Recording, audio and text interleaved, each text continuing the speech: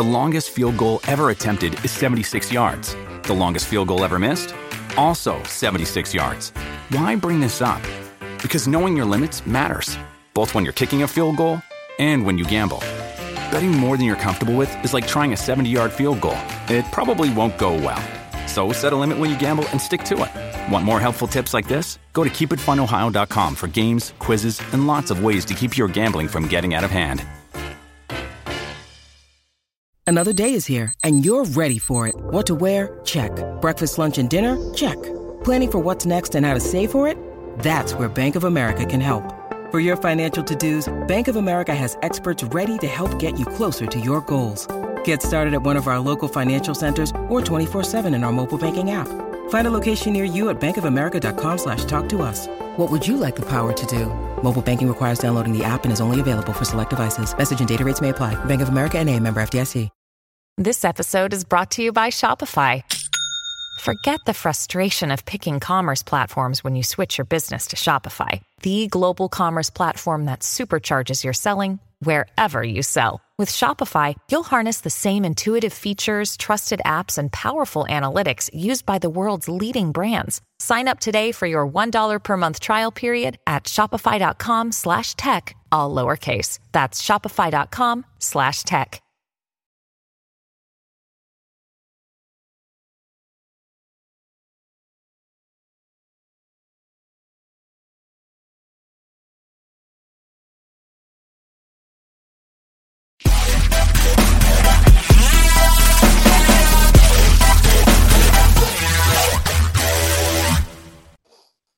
Hey guys, Sai from Ace Podcast Nation. Welcome to the second episode in our series of shows. This one's focusing on mental health. Today we're going to be discussing grief and depression. If you're affected by any of the subjects covered in tonight's show, then please reach out to a doctor, charity, friends or family, or myself, or I'm sure Phil as well. Yes, couldn't agree more.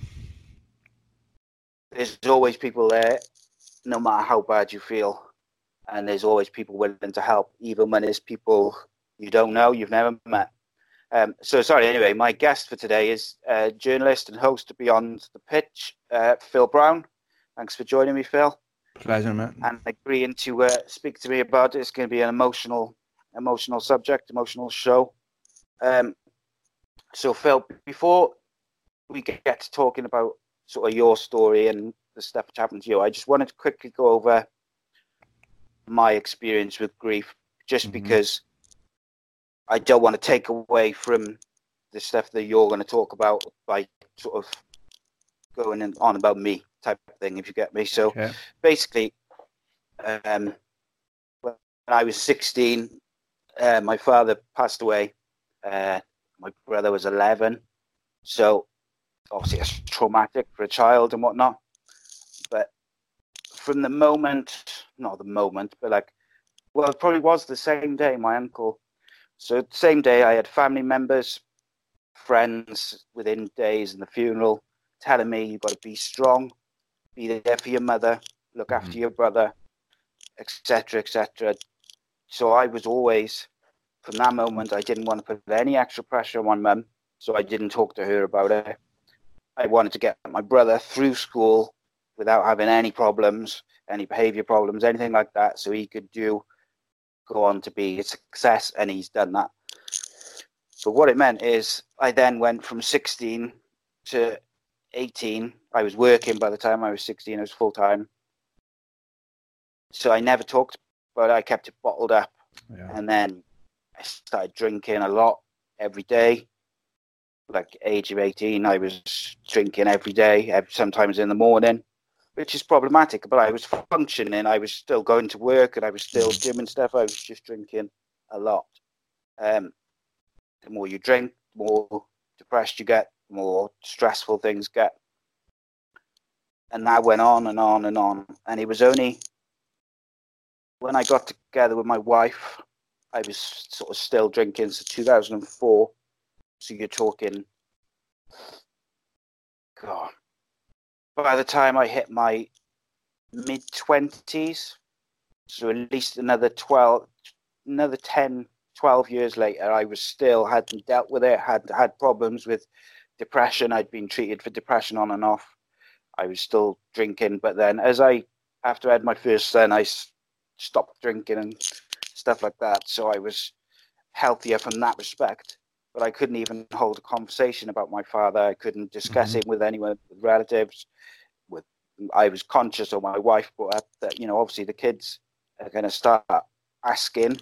You need to be able to discuss it. You need to be able to go to the cemetery, because I hadn't been for years and years.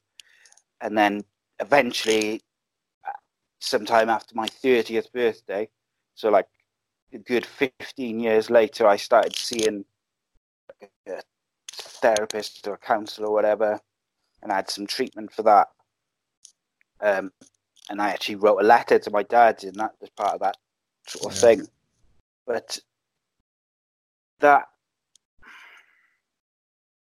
grief, which I didn't deal with as a child, or as a teenager, caused me issues all the way through to my adult life.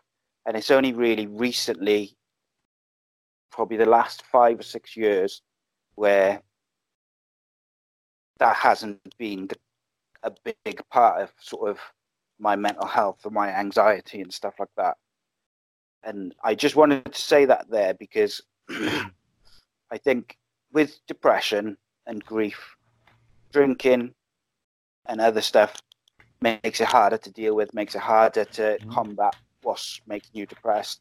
But equally, if you don't deal with things like grief, they lead to a whole lot of different issues.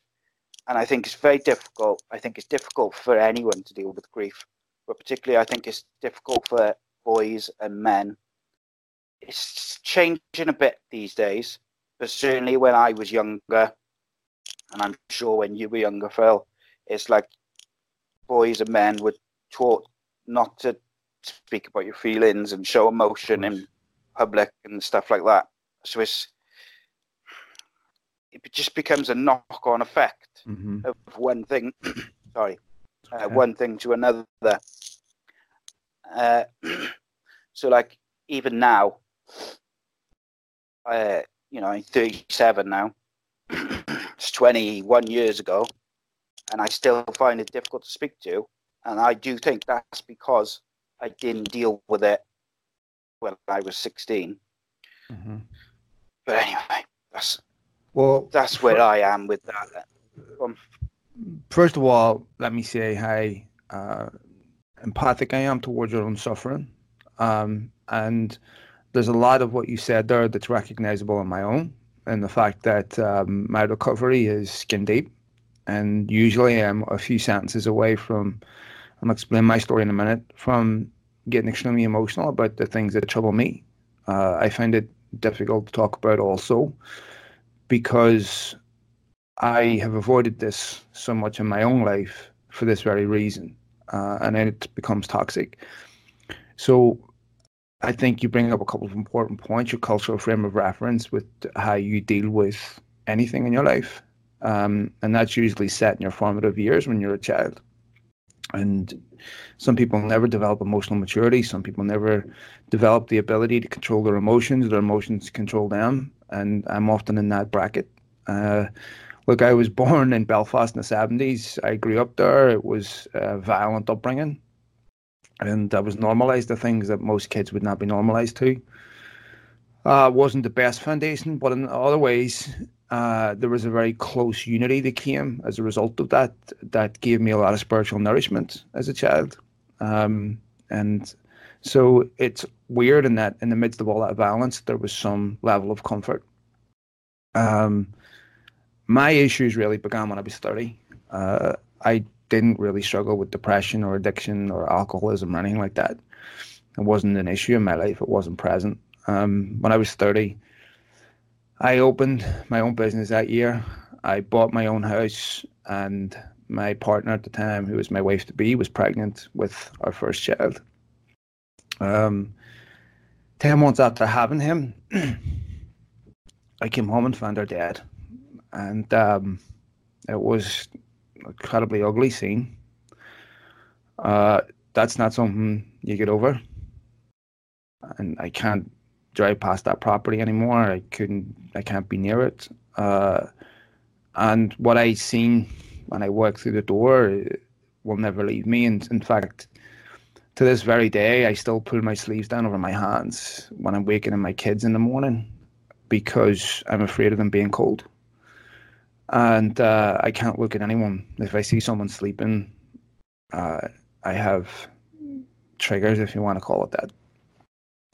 Maybe 2 months. This happened 3 weeks before our first Christmas as parents. So it was an extremely difficult time. My family's on the other side of the world. I'm alone with this 10-month-old baby, and brand new business, brand new home, and I didn't know what to do. I was struggling, and grief is an incredibly personal, intimate thing. It means different things to different people and how you deal with it. I didn't have the mental capabilities. I wasn't equipped to deal with that type of loss and that type of tragedy, and nor was the people around me. It was extremely difficult. I add in a couple of other health factors. I had to have a knee operation due to football. And in America, back in 2007, opiates were available. And I was prescribed opiates partly because of the operation that I had to have and partly because of the fact I only have one kidney and I cannot take anti-inflammatories for pain. But I remember the first time they became a problem for me, the opiates, the pills, the painkillers.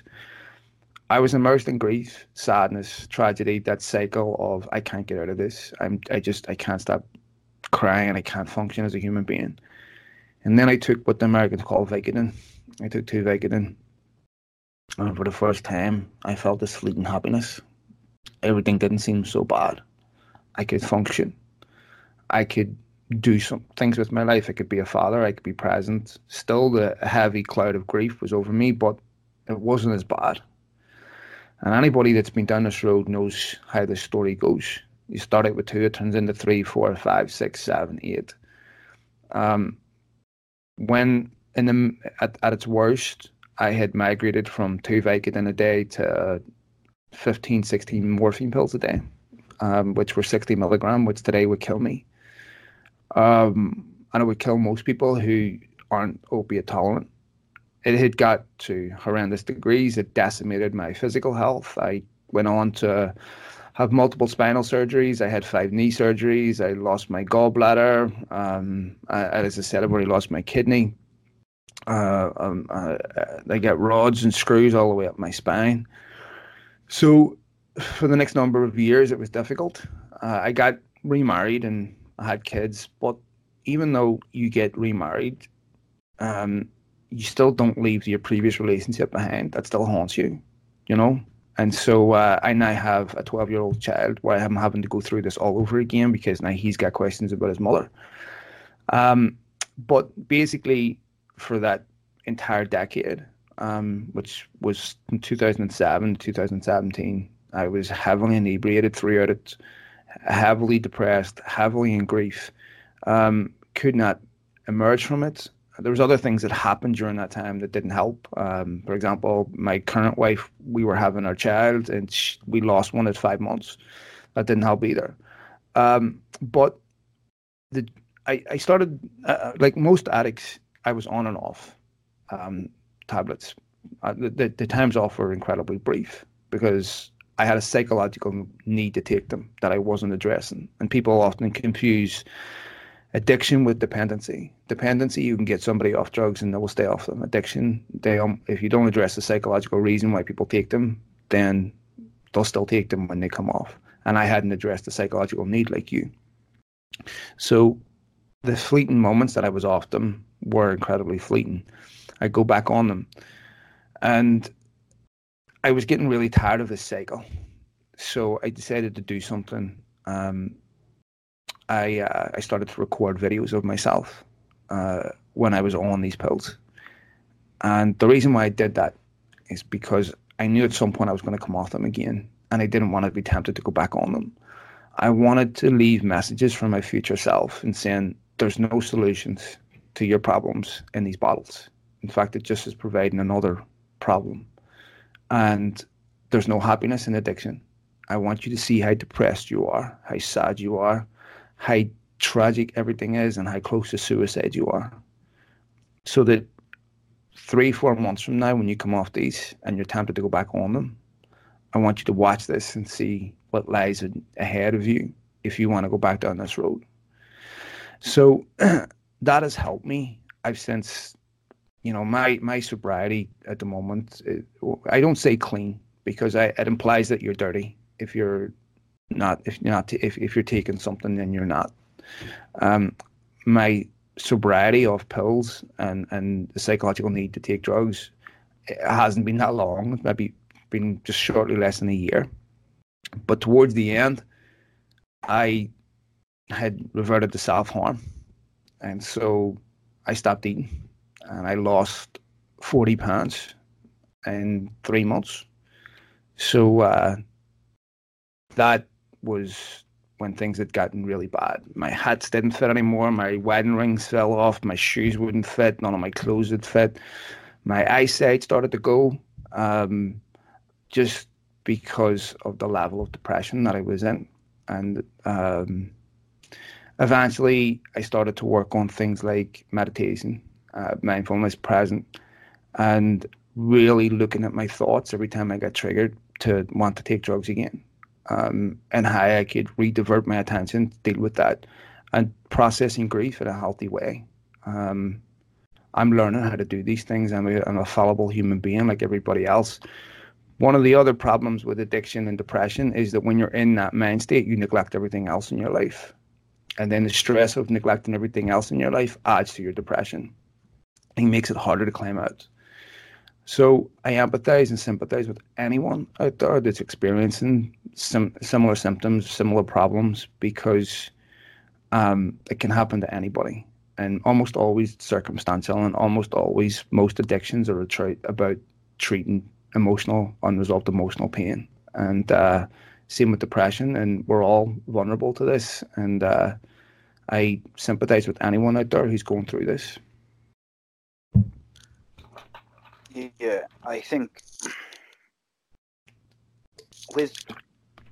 particularly if you sort of take drugs or you drink or whatever it is you do to escape your depression, in many ways, when you wake up from the drinking or whatever it may be, you feel worse, which then creates this cycle of doing it again to escape that sort of shame. Correct. And that sadness that you can't escape it, because I know, like when I was drinking, I would wake up, I'd be so hungover, I'd have not barely slept, and it's not proper sleep because you just pass out, and you wake up and you feel horrendous. Everything hurts.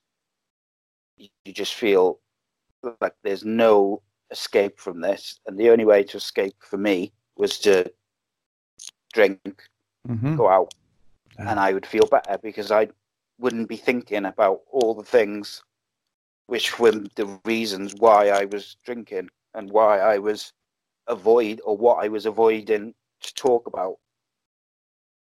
So if you could speak to yourself, like in the aftermath of, like, after your partner passed away, what do you think you would say to yourself to avoid sort of going into the issues that you had afterwards? Like, how do you think you could speak to yourself? How do you think you would avoid or try and avoid that? That's a really good question. I've never thought of it before. Honestly, I don't know, because at the time it was extremely difficult, and my partner at the time, she was born and raised here in America, and I remember the day it happened. The police came out, and the first thing that I remember is that her mother called looking for her on the phone and asked me to put her on the phone because she had no idea she'd passed away. I handed the phone to the police officer because I couldn't do it. I couldn't tell her that her daughter was dead. So the police officer did it. And the screams that came after it are something I will never forget. But I have a really good relationship with them at the moment, but at the time they blamed me. Nobody knew why she had died. She had heart failure. Nobody knew why. So I understand a human being's need to make sense of something. And so at the time, it was incredibly stressful to deal with because I had no support. Even friends of mine who were very close to me distanced themselves from me because, especially men, you said something that's really important. Men, like you were taught as a young kid to conceal your emotions, and men don't like being around people that are depressed. I can't speak for women. I'm not a woman. I don't know, but you're given a very short window of you need to recover and get on with this and get on with life, right? These shit happens, move on. But it's not like that for those who experience this. And I remember being really envious of people who had wives and partners, and so it's very difficult to work through those emotions. And I don't know if there was a healthy solution for me at that time where I could have taken everything that was coming at me and dealt with it in a healthy way.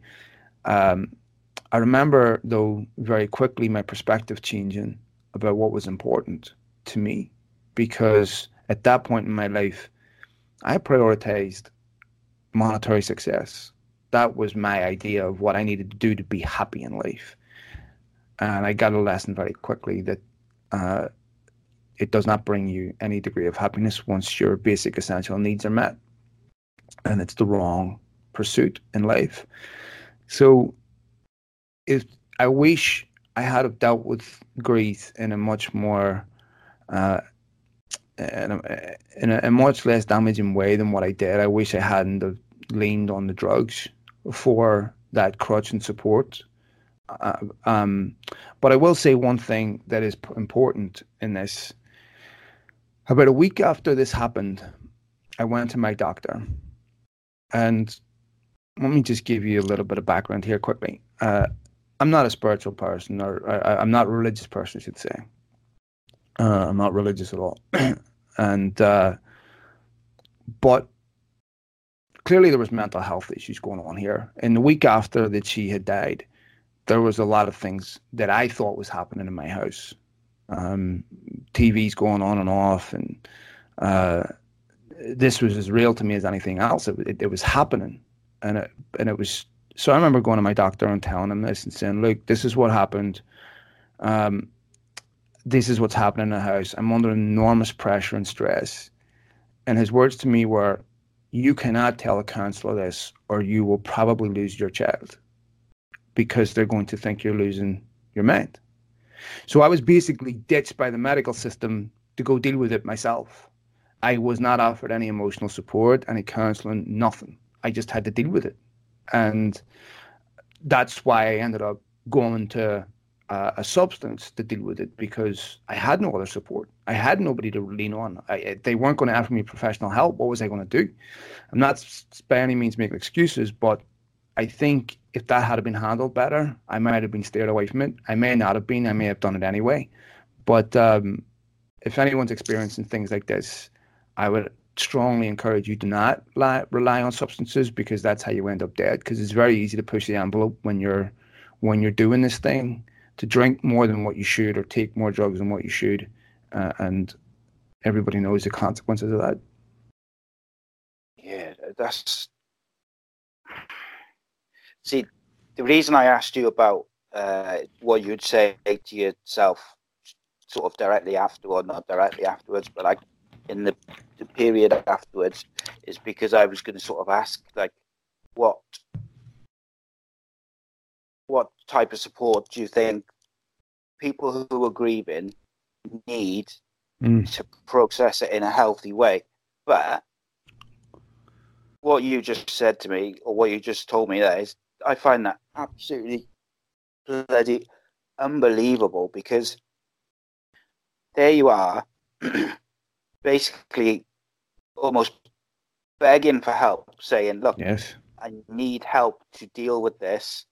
I'm a single father all of a sudden. I'm under an incredible amount of pressure. I'm grieving, or not grieving, as it were. And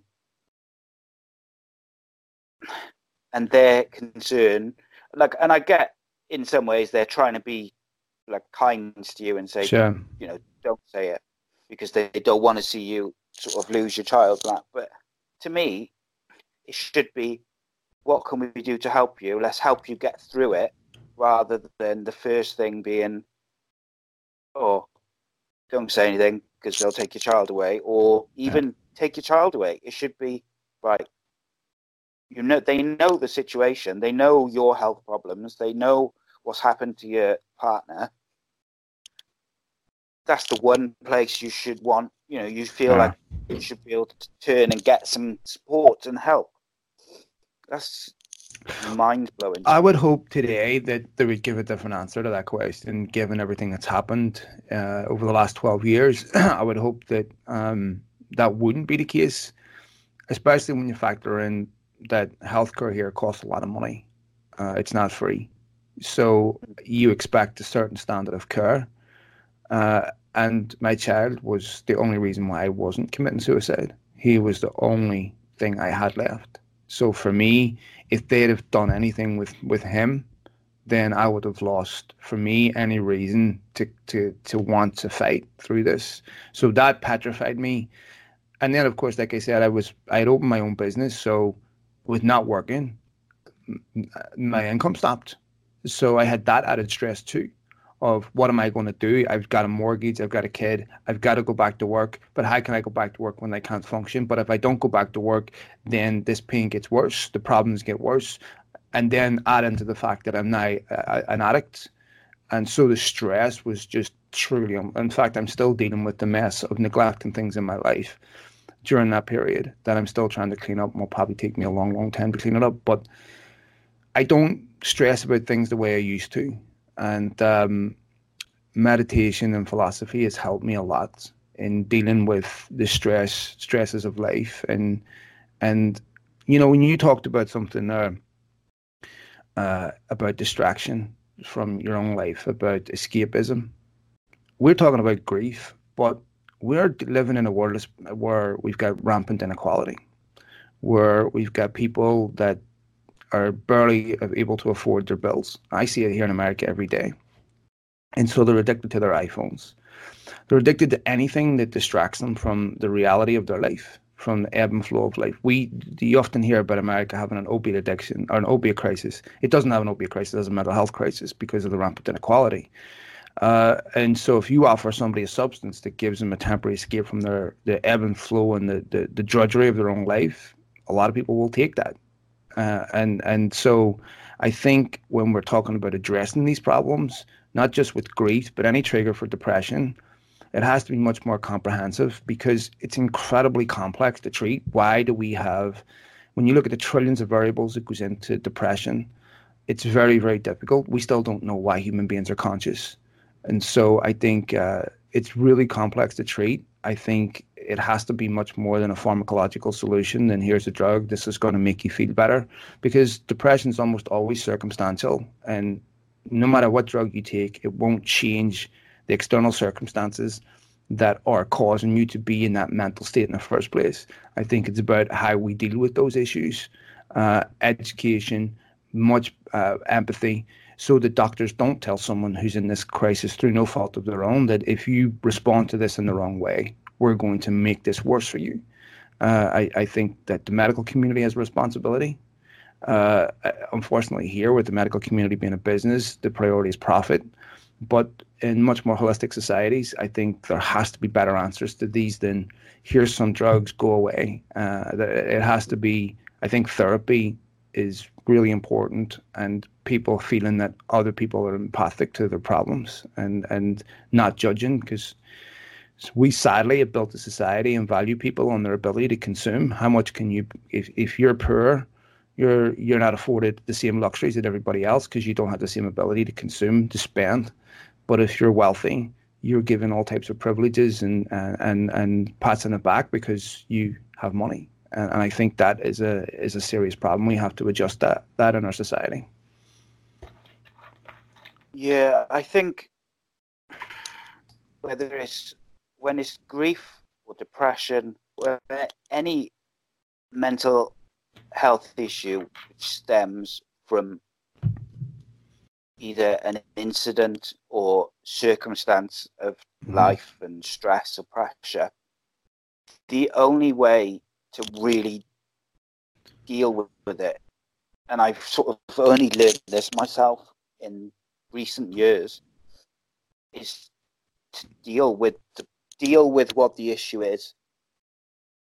So if it's like a stress related thing where you've got no money, so everything else is harder, everything's getting on top of you, you've got a family, you've got kids, you've got a mortgage, and you're struggling to pay your bills and struggling to buy food and things like that, which is, that is a very real problem in the UK and the US these days, especially for sort of young families. And I think education and like you say, if there's like a young family who are struggling and they struggling to pay their bills, struggling to buy food, they need to be able to feel like they can go somewhere, whether it's a doctor or a charity or whoever, and discuss their circumstances without being judged. Absolutely. Or without feeling like they're going to lose their kids, or they're going to have a social worker around their house judging how clean is their house, or how clean are their kids and how are their kids being looked after. Of course, that's important and all that. I understand that. But if you want people as a whole to become comfortable with their mental health and comfortable with tackling their problems in a healthy way, they have to know that there's support there without being judged. And I think it's very easy for me or for you or for people who've been through stuff in some ways to be open to that. But I think if people have never experienced, if people don't know what it's like, or if it's their first experience of having some sort of depression or mental health or stress issues, they immediately think that, I can't tell my friends that because they'll be like you say, blokes don't want to deal with it. And it's like, if you're out with your mates or you're whatever, having a couple of beers, you know what, I never used to talk about like how depressed I was feeling, because you don't want to bring it down into the thing. Right. And there was times where I couldn't contain it, of course. And even with grief, like over the years, there's been instances where people have died, and I've really struggled with my mates with what to say, what to do. And that's not because I don't want to be there for them, or I don't want to help, or I don't want to. And like I like to think that I'm relatively in tune enough to be able to deal with it and speak to people about, like, if they've lost someone and stuff like that at the time. But I've seen people leave the room. Do you know what I mean? And not because they not that they don't want to be there for the person. They just don't know how to deal with it. That's correct. So they take a back step, or they. Well, I think there's also another fundamental problem here that comes with psychiatry anyway. And I think that it's really, really difficult to articulate how you feel. Words are symbols, and emotion is subjective. It's really difficult to actually describe how you feel and put that into something as objective as words. And which why I think child psychiatry is almost a pseudoscience, because it's feeding children words, colloquialisms, and different ways of explaining things that fall into cliches, and almost ask leading questions about how you feel. Are you sad? Yes. Are you depressed? Yes. Do you do this? Yes. But that never really gets to how you're feeling, because it's much more nuanced and complex than that. And it's some of it is your environment, some of it's your social conditioning, some of it is circumstance, and a lot of it has to deal with the way you're living. And so for me, I think when we look at our society and how we deal with these issues, in our society, there's a small number of winners and mostly losers.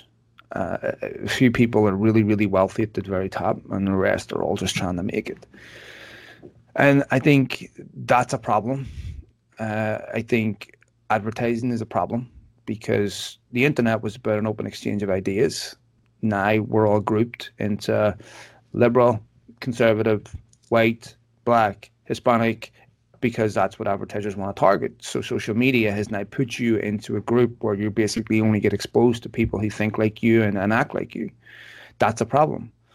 Instagram's a problem because young kids are looking at Instagram and going, I want to be a celebrity. This is why they don't particularly like Facebook. Facebook's more intimate. It's about intimate connections with people you know. Instagram and Twitter, of course, they offer celebrity, and young girls see other girls showing off their bodies and they all have to be perfect, they all have to be beautiful, they all have to look a certain way, and they all want to be popular. And this is true of boys too. We see this manifest in its own self in different ways with boys. That's a problem because what we're championing and valuing as success is opulence, celebrity, status, all the things that don't really matter. And if you, as Jim Carrey once said, I wish everybody could live like this to see how it's not the answer. This is not the answer to anything. Look, when I opened my own business, I was making more money than I ever thought I would ever have, that I could ever make. And I was the most depressed I was ever in my life. I mean, I was suicidal every day. And every day was, how do I get out of bed and function? I might as well have been skint up to my neck in debt. It wouldn't have made any difference. My headspace was exactly the same. And so I just think the people that don't have, it's very easy when you look at advertising constantly telling you need this to be happy, you need this to be happy, you need this to be happy, how it's a bottomless pit, how you can play this game forever and never find happiness. I think you need to be much more present about grateful for what you have, focused on what you're doing at the moment, because if you're constantly living in a state of thought where if I can get this, I'll be happy. Well, when you arrive there, you won't be happy because you're not present to enjoy it. So, and if you don't live, and it's going to sound a bit condescending, I don't mean it to be, but if you don't live in the present, you don't have agency. You're constantly controlled by thoughts. You might as well be a robot. And whatever thought pops into your head will control your emotions. I think for me with meditation, it really helped me identify negative thought cycles and how to, this is just a thought. I can change this, reframe it into something more positive. And that has helped me with my life. Better eating habits, better physical habits. I go to a gym. I take care of myself. I care about myself, because when you're in depression, you stop caring about yourself, and that bleeds into everything that you do. Yeah, I think being depressed is very difficult to get out of that cycle. And I think certainly in the UK, I would assume is similar in the US. I think sometimes there's this tendencies by the medical professionals where you go and say, I'm struggling, I'm depressed, I'm stressed, whatever it may be. The first thing is, I'm going to put you on these tablets. Sure. And then you have like a 5-minute appointment, and then they send you away. And it's almost like you have to go there and say, no, look, I'm really struggling. I feel like I can't go on anymore. And then suddenly they take notice. Whereas if they'd taken notice 6 months or a year prior when you'd said, look, I'm finding everything really stressful, I'm really struggling, then if they'd done something, I don't know what, because I'm not a doctor, but I know there's other treatments other than medication. And if you can educate people to change their mindset and how they think about what's stressing them out, what's depressing them, what's important. Like you say, if you can educate those people before you medicate them, then maybe they won't come back in a year's time tearing their own hair out or self-harming or addicted to something because they've tried to either self-medicate or find a different way to cope with the stress. And I do feel like there's a tendency. Sometimes I've been over the last few years, if I've been struggling, I'll go and see a doctor. And sometimes I just want them to maybe just take note or just listen or just know or send me to see someone, whatever it may be. And it almost feels like sometimes they don't even look up from their laptop or their notebook. They write you a prescription and away you go. Well, in their defense, it's incredibly complex because there's almost unique reasons for everybody why someone is depressed. And it's much harder to fix those problems than it is to say, here, take a pill that will make you forget you're depressed for a while. Especially and certainly prevalent here where even unintended or not, finance drives prescription habits. So they've got what most of what doctors know about depression is the same as you, because we can't even settle on what a definition of depression is. Look, when they first designed Prozac and they designed these drugs, there was an argument over what met the threshold for depression. And initially, it was anyone feeling sad over 30 days. That would be different from grief and depression. But what happens if you're a mother and you have a child and that child passes away within a week of her having that baby? She's going to be sad for more than 30 days. Is that depression or grief? So they changed the law to say 1 day. That's all it takes. If you're sad for 1 day, then it's perfectly ethical to prescribe you these pills. That was a business decision. And so today, if you walk into a doctor and say, I'm depressed, they will write you pills. Instead of saying, all right, how long have you been depressed for? Describe your symptoms, what's your circumstances, and take a much more ubiquitous approach to this rather than ask a few leading questions and give you a prescription, which is what they're being told to do by drug reps. But depression is, they understand it about as much as you do, or I do, because this what causes depression. When you look at the human brain is the most complex instrument in the universe. It's what we understand everything with. And there's trillions of neural pathways. And this conversation is changing our brain. So the idea that it's understood between this 3-pound muscle in your head, which might as well be somehow you get consciousness out of the muscles in your arms, which is utterly absurd. But that same thing's happening in our brain. And we have no idea how that's happening. Why you're able to contemplate, why you're able to think about yesterday and tomorrow, because most of our suffering is in contemplation. It's about what's going to happen, what may happen. It's almost never about what's the present moment, about what you're doing right now. It's always a story you're telling yourself in your head. And when you're in depression, you're always thinking the worst, the absolute worst of what can happen. This is why people find it hard to fall asleep at night, because when they switch off all their distractions and then they're focusing on their problems, most people think negative. Human brain's hardwired for this. So it's difficult to address it therapeutically because it's almost impossible to put the finger on the point as to, okay, you're depressed due to that circumstance, but why do you not have the coping mechanisms to be able to deal with these things in your life? That's a bigger question, and it's usually result in the answer to that is usually much more than just because my mom and dad hit me when I was a kid. It's usually so much more than that. And that takes time. Doctors don't have that time. That takes understanding. They are not capable of dealing with this. Look, ADD, ADHD is off the charts here in America, and maybe less than 10% are actually legitimate diagnoses. It's a 10-minute evaluation. Here's your script. Where you go.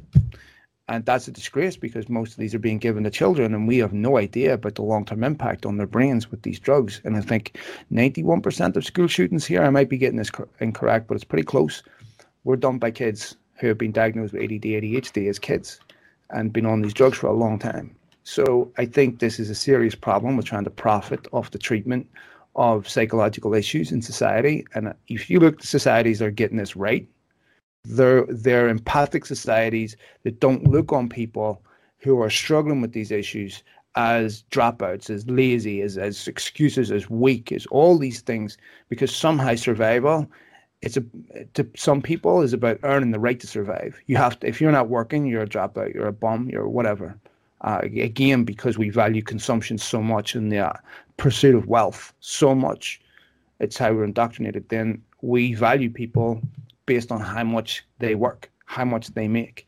That's a serious problem. And until we address that and give people meaningful connections in life, then I think we will continue to have this problem. And I read a statistic the other day that since we've been keeping records, this is the 20-year-olds are the most depressed generation in history. That is a disgrace. At 20 years of age, you shouldn't even have any stress in your life that would cause this. But we see suicide, especially in boys. I think boys outnumber girls 4-1 in suicide. It's a serious psychological feeling, and it's based on the expectation that society has with them. Yeah, and I think, when I spoke to Johnny Owen yesterday, he talked about the pluses and the negatives of social media. Mm-hmm. And the pluses by far outweigh the negatives.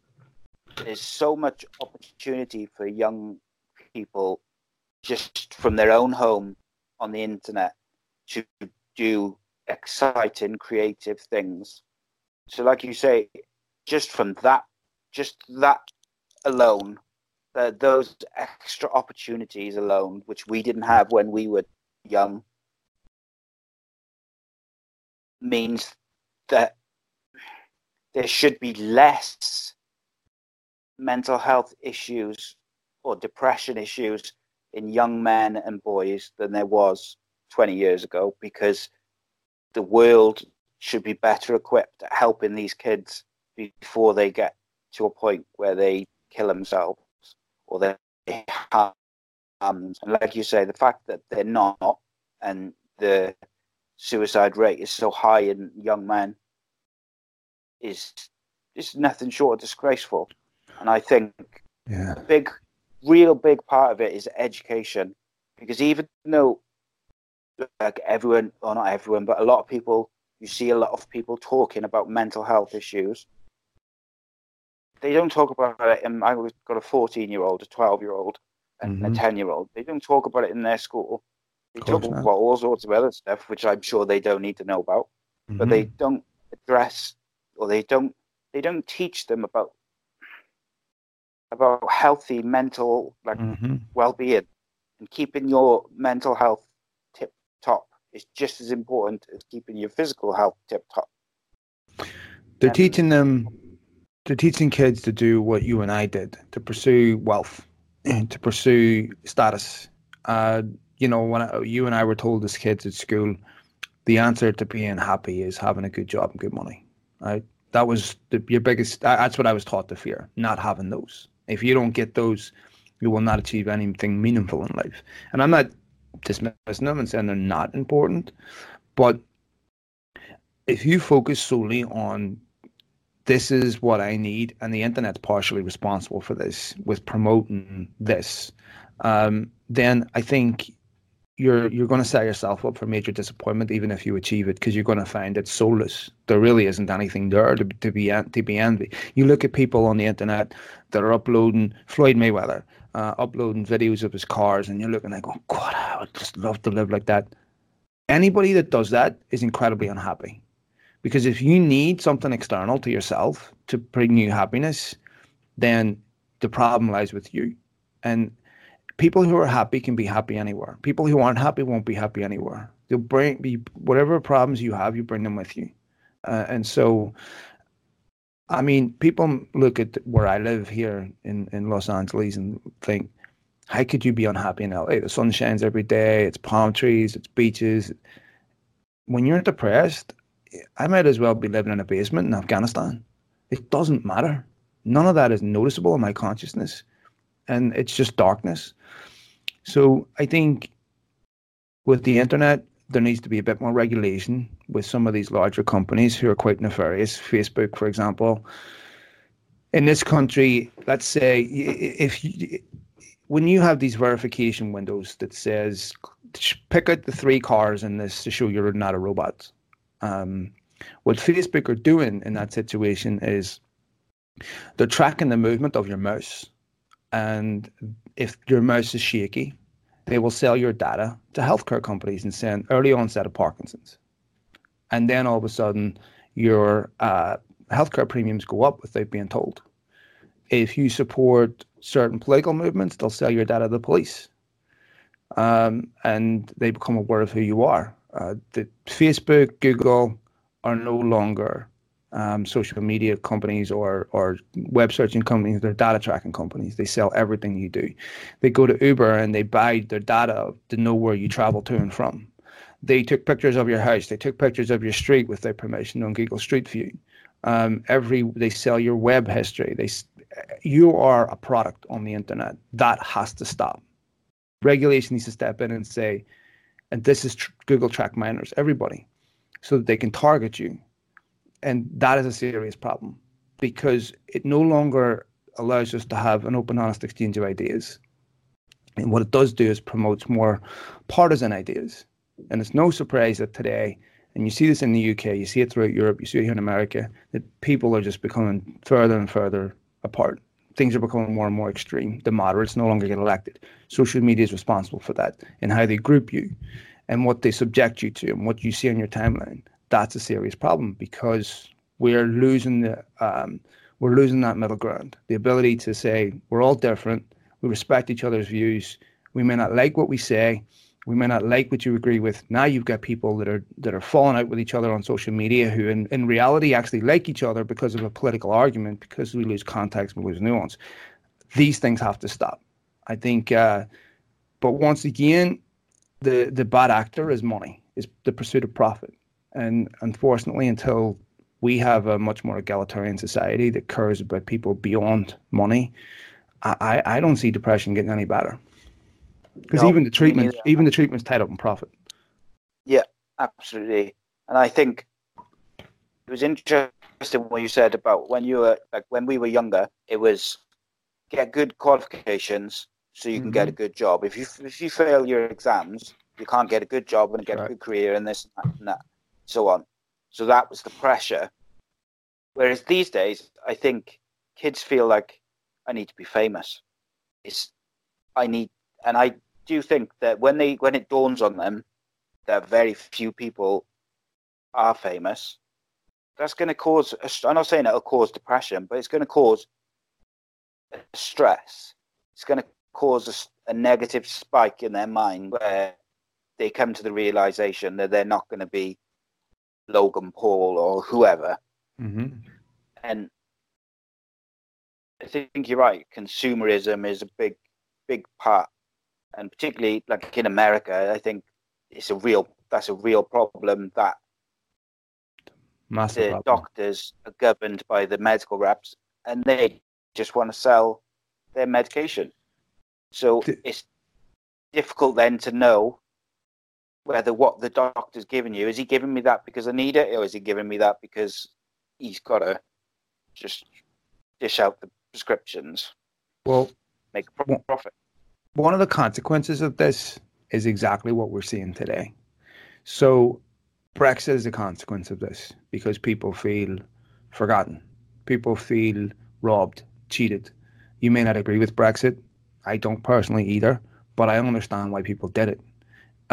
Trump and Sanders out here, politically the opposite, but they're popular for the same reason. Because there's a lot of people who are broke, who are struggling, who are sick and tired of the status quo. In this country, and I have a lady called Alexandria Ocasio-Cortez, who, like Bernie Sanders, is a socialist. And she has humongous support amongst the young left because they are experiencing economic deprivation and inequality. Everything goes up. The price of everything goes up. But their wages don't. So these people are living in one-bedroom apartments in the basement in Manhattan paying $3,000 a month that they don't have.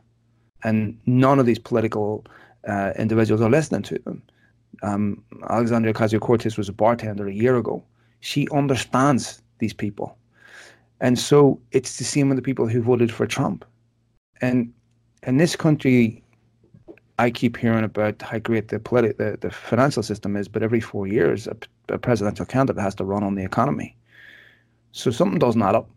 So, and we saw with the federal shutdown out here, once people missed one paycheck, they were selling their cars, which gives, I think 72% of Americans don't have $400 to deal with an unforeseen emergency. It's not hard to see why people are depressed, why iPhones are so addictive, why electronics are so addictive, why drugs are so addictive, because this is distracting people from their daily reality. And we are going to get a cataclysmic political change with young people coming up because they can't afford houses like our mom and dad did. They can't afford the basic necessities of life because companies, as you deregulate companies, they become greedier, and they don't give it back. There's no such thing as trickle-down economics where they start giving it back to their employees. So if you don't have people that can buy your products, you get a recession. We're getting a recession because for the same reason in 2007, when everyone's income's tied up in their mortgage, everything else suffers. When people don't have the ability to buy the products they're being overcharged for, you get a recession. And that's exactly what's happening. Yeah, and like you say, you can't see how it's going to get any better at the moment. It's one of those things where it seems like there's no end in sight. Sorry, go ahead. Well, I'm just saying. Sorry, I'm going to talk about that. You go ahead. I was just going to say that until people realize that it is a mental health epidemic in the Western world, whether it's the US or the UK, there's millions of people who are suffering. Some are suffering in silence, some are suffering with addiction because of it and trying to escape their problems. Some are self-harming, some are grieving, some are not, some are just stressed. There's a million reasons, like we said, for being depressed. But until people get help and education on how to deal with it, I just can't see how it's going to get better. And yeah, there's charities and there's people who are trying to change that. But until the people at the very top make the changes to help with those that education which needs to be done, it's going to be very difficult for the people who are battling to make the changes to implement them. Yeah, I think that's an important point because we often hear, go get help. But what do you mean by help? Do I need to go see a counselor that tells me, look, you shouldn't be so stressed out that you can't pay your bills? What? No. When you hear politicians talk about mental health, unless they're willing to implement legislation that's actually going to change the way people live, then they're not worth listening to. It's just like many other topics that they claim to be right on with, but they don't really mean it. If you want to change the mental health crisis that exists in our societies, then you have to have a society that dishes out the rewards on a much more balanced basis. You can't have people enslaved and expect them to have a degree of happiness. I'm not saying that money is the only answer, but I'm talking about people. So many people are doing a job they detest for someone they don't like. They can't afford a holiday. They can barely afford their bills. That stress of doing the same thing every day for someone you don't like, doing a job you don't like, there's nothing meaningful in any of that, because it becomes really arid. It becomes there's no taste, there's no color of a paycheck every week or every month or however you get paid that covers your subsistence, that covers your bills so that you can have the basic necessities of life. You can be happy having the basic necessities of life, but you better be doing a job to provide you with some degree of spiritual nourishment. And if you aren't doing that, where do you find your happiness in life? Where's your off switch from all this crap? And if you don't have that, then eventually this will wear you down and you need to find a way out. And then sadly, the more depressed you become, the less convinced you become that there is a way out. So I just think there's a responsibility on our leaders to implement laws, to implement things that are much more empathic. For example, things like maternity leave. That needs to be given to both men and women and for a much longer period. How we're accountable in our jobs needs to change. Instead of treating people as program-minded robots that clock in at this time, clock out at this time, and if you take a break within that time period, then you run the risk of being sacked. And take self-agency away from human beings. So the most successful companies that never did that. Apple didn't do that. Apple allowed their designers to sit around drinking coffee or whatever it is, work on their own time, and eventually these people come up with the greatest technological advancements in the last 20 years. So I think that how we treat people, what we expect from people, what we glorify, what we value in our society, all that has to change. And I just think, how do you get leaders who are completely subservient to the largest corporations in our countries to then vote against a system that's much more egalitarian when that's the complete opposite of the reason why they're elected? It's going to take a massive change with the public first of what they want from their representatives. And it can't be, I only care about me, screw everybody else. Because when we see politics like what we've seen out here with children locked in cages, the reason why people don't really care is because it doesn't impact them personally. The people that it impacts personally is still such a small minority of the country, and most of them can't vote. So they're politically irrelevant. So it's just they don't care. Same reason why we have all these other problems is that unless you're politically relevant, you don't count. And so I think when you look at politics in the UK, same problem. It's what our cultures are very similar in how they mirror each other and what they value as a society. And I just think that is inevitably going to produce few winners, many losers, but so many people in that loser category don't want it to change in case they become a winner. This is why Americans are against overtaxing the wealthy, because they may be wealthy one day too. Sorry, man. Sorry. All right, man. Sorry. All right.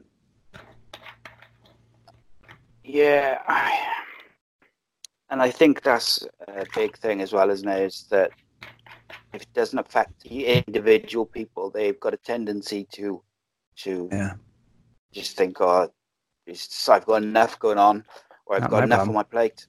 Yeah.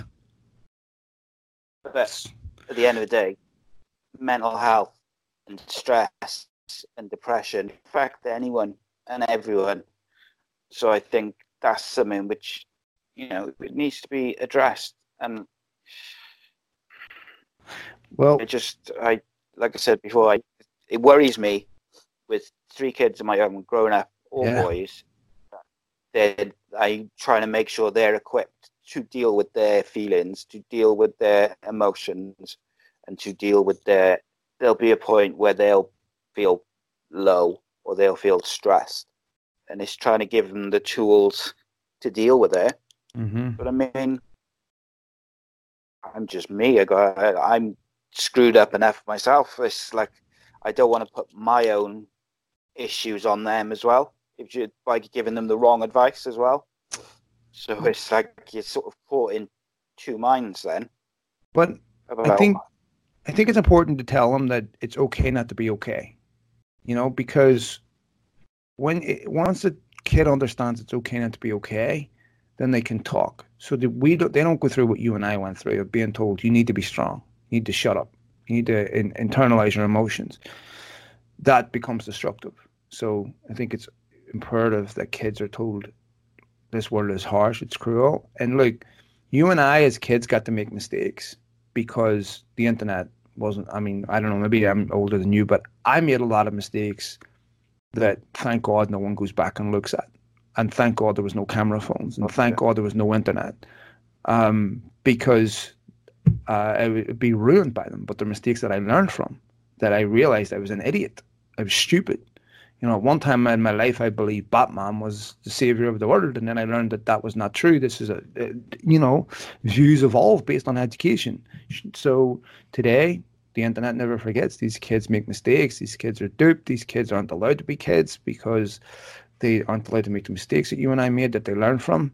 And because the internet doesn't forget, one mistake can be terminal. That is incredibly difficult for a child to deal with, for any human being, but especially a child.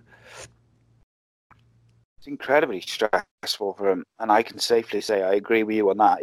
I'm so thankful that there was no camera phones and stuff when I was younger, because it can ruin you. You know, it can ruin, especially these days where companies Google, if you go for a job interview, companies Google you. So if you're a teenager of like 15, 16, 17, and you get caught doing something on film or with picture, it can cause massive issues going into your adult life. Well, who's influencing our kids? Because when I was a kid, who was influencing me was Brian Robson, was Grange Hill, was relatively harmless television.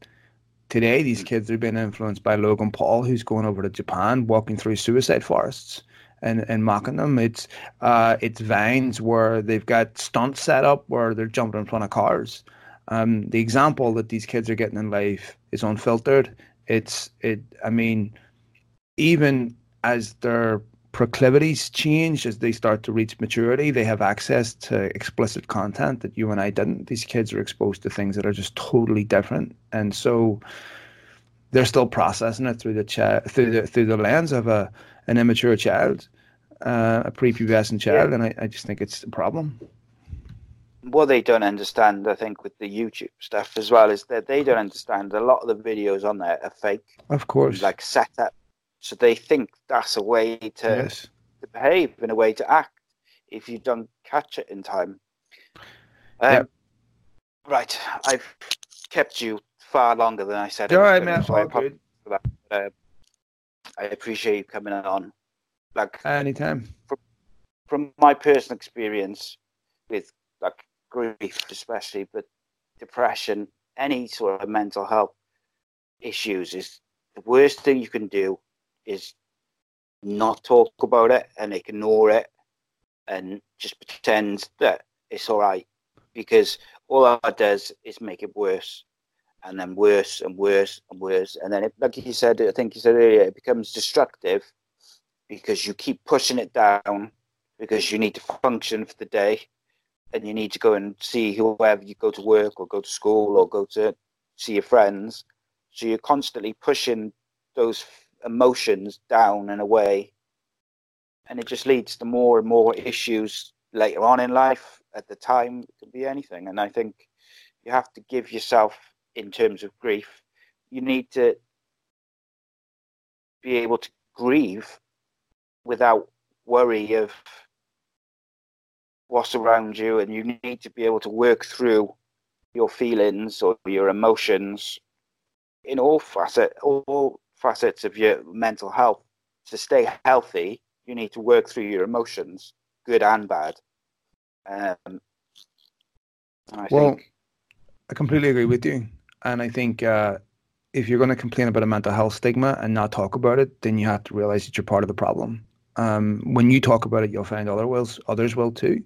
You'll be surprised about how many people around you are suffering the same thing and are willing to be honest about it because you were.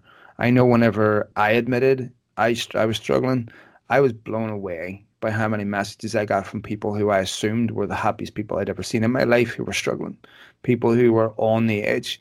I got private messages from people that I was amazed well-known footballers, celebrities in life, ordinary individuals. It didn't matter. It traversed all walks of life, and you'll find that when you have the courage to talk about it, you also give others the courage. And so this is accumulative. And if the people that are struggling, I'm not suggesting you expose it to anybody. You have to find people you trust, but it is imperative. You're right that you talk about it. Yeah, and I think it's important to remember that no matter how bad you feel or how bad things can get, it's like you say, when you do admit that, you do find that there's many, many people who will help you or will try and help you or will just be there to listen to you. People you've never met, people That's you've right. met once, people who you know well, who you thought were fine and perhaps aren't. It's just one of those things that the best way to combat it is to be open and honest with yourself and with other people. I get it. With people you trust. Absolutely. And I got a text yesterday from an individual who is extremely well known in the UK, around the world actually, plays in a band, and a very famous band, someone else who's struggling himself. And I haven't spoke to this individual maybe in about 3 months, and just texted out of the blue, just checking on you. How are you? If you need to talk, I'm here. Give me a call. And we talked for a while, and that means the world to me. And that's all a result of coming out and saying, you may look at my life as perfect on social media, but my life's anything but perfect. It's chaotic as anybody else's. It's unhappy as anybody else's. I've now found a degree of happiness, and I cling on to that. And but I don't get complacent. And thankfully, like I said, I don't rely on substances anymore. But I'm also acutely aware that can change in 30 minutes from now. Yeah, you got to just take it one day at a time. Yeah. Exactly. Just at the end of it, you're all human, and you just got to do what you got to work through, and take each day as it comes. My perspective on this is the only party I'm ever going to be at. I will never be alive as me again. I will never be a father to my kids again. I can go to my deathbed depressed, or I can try to enjoy this party. But regardless, the time will be the same. And I can have regrets, or I can have happy memories. And I'm trying to make sure I don't have regrets of stressing about things that never happened, of worrying about things that will never happen, and telling myself a story that isn't true.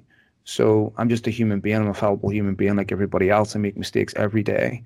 I'm far from perfect, but I want to enjoy this miracle of life that we're all so fortunate to be born. And I want to enjoy my time here, because it can be over at any minute, as we both talked about with your father and my partner. Yeah, indeed it can. Right, I'm gonna let Phil go. So Phil, tell the people where they can reach you on social media. Yes, you can reach me at Malachians. That's MALACHIANS. If anyone's struggling with anything, please reach out to me. If you direct message me, please be patient. Unfortunately, I get a lot of spam direct messages, so I don't always see it until later. But if you're struggling with anything, reach out to me. Reach out to Sai here or whoever, and I'll get back to you. No judgment. Whatever it is you're struggling with, you're not alone. Yep, same for me. My Twitter is at ACEcast_nation, and if you want to send me a DM, anyone, I'll reply and see what we can do to help out. Right, thanks for joining me, Phil. I really appreciate it. And I know it's a difficult subject, but like you say, it's better to talk about it and see what we can do. Keep doing this. Keep up the good work, and keep reaching people, because we need more of this. Indeed. Cheers, mate. Thanks, Matt.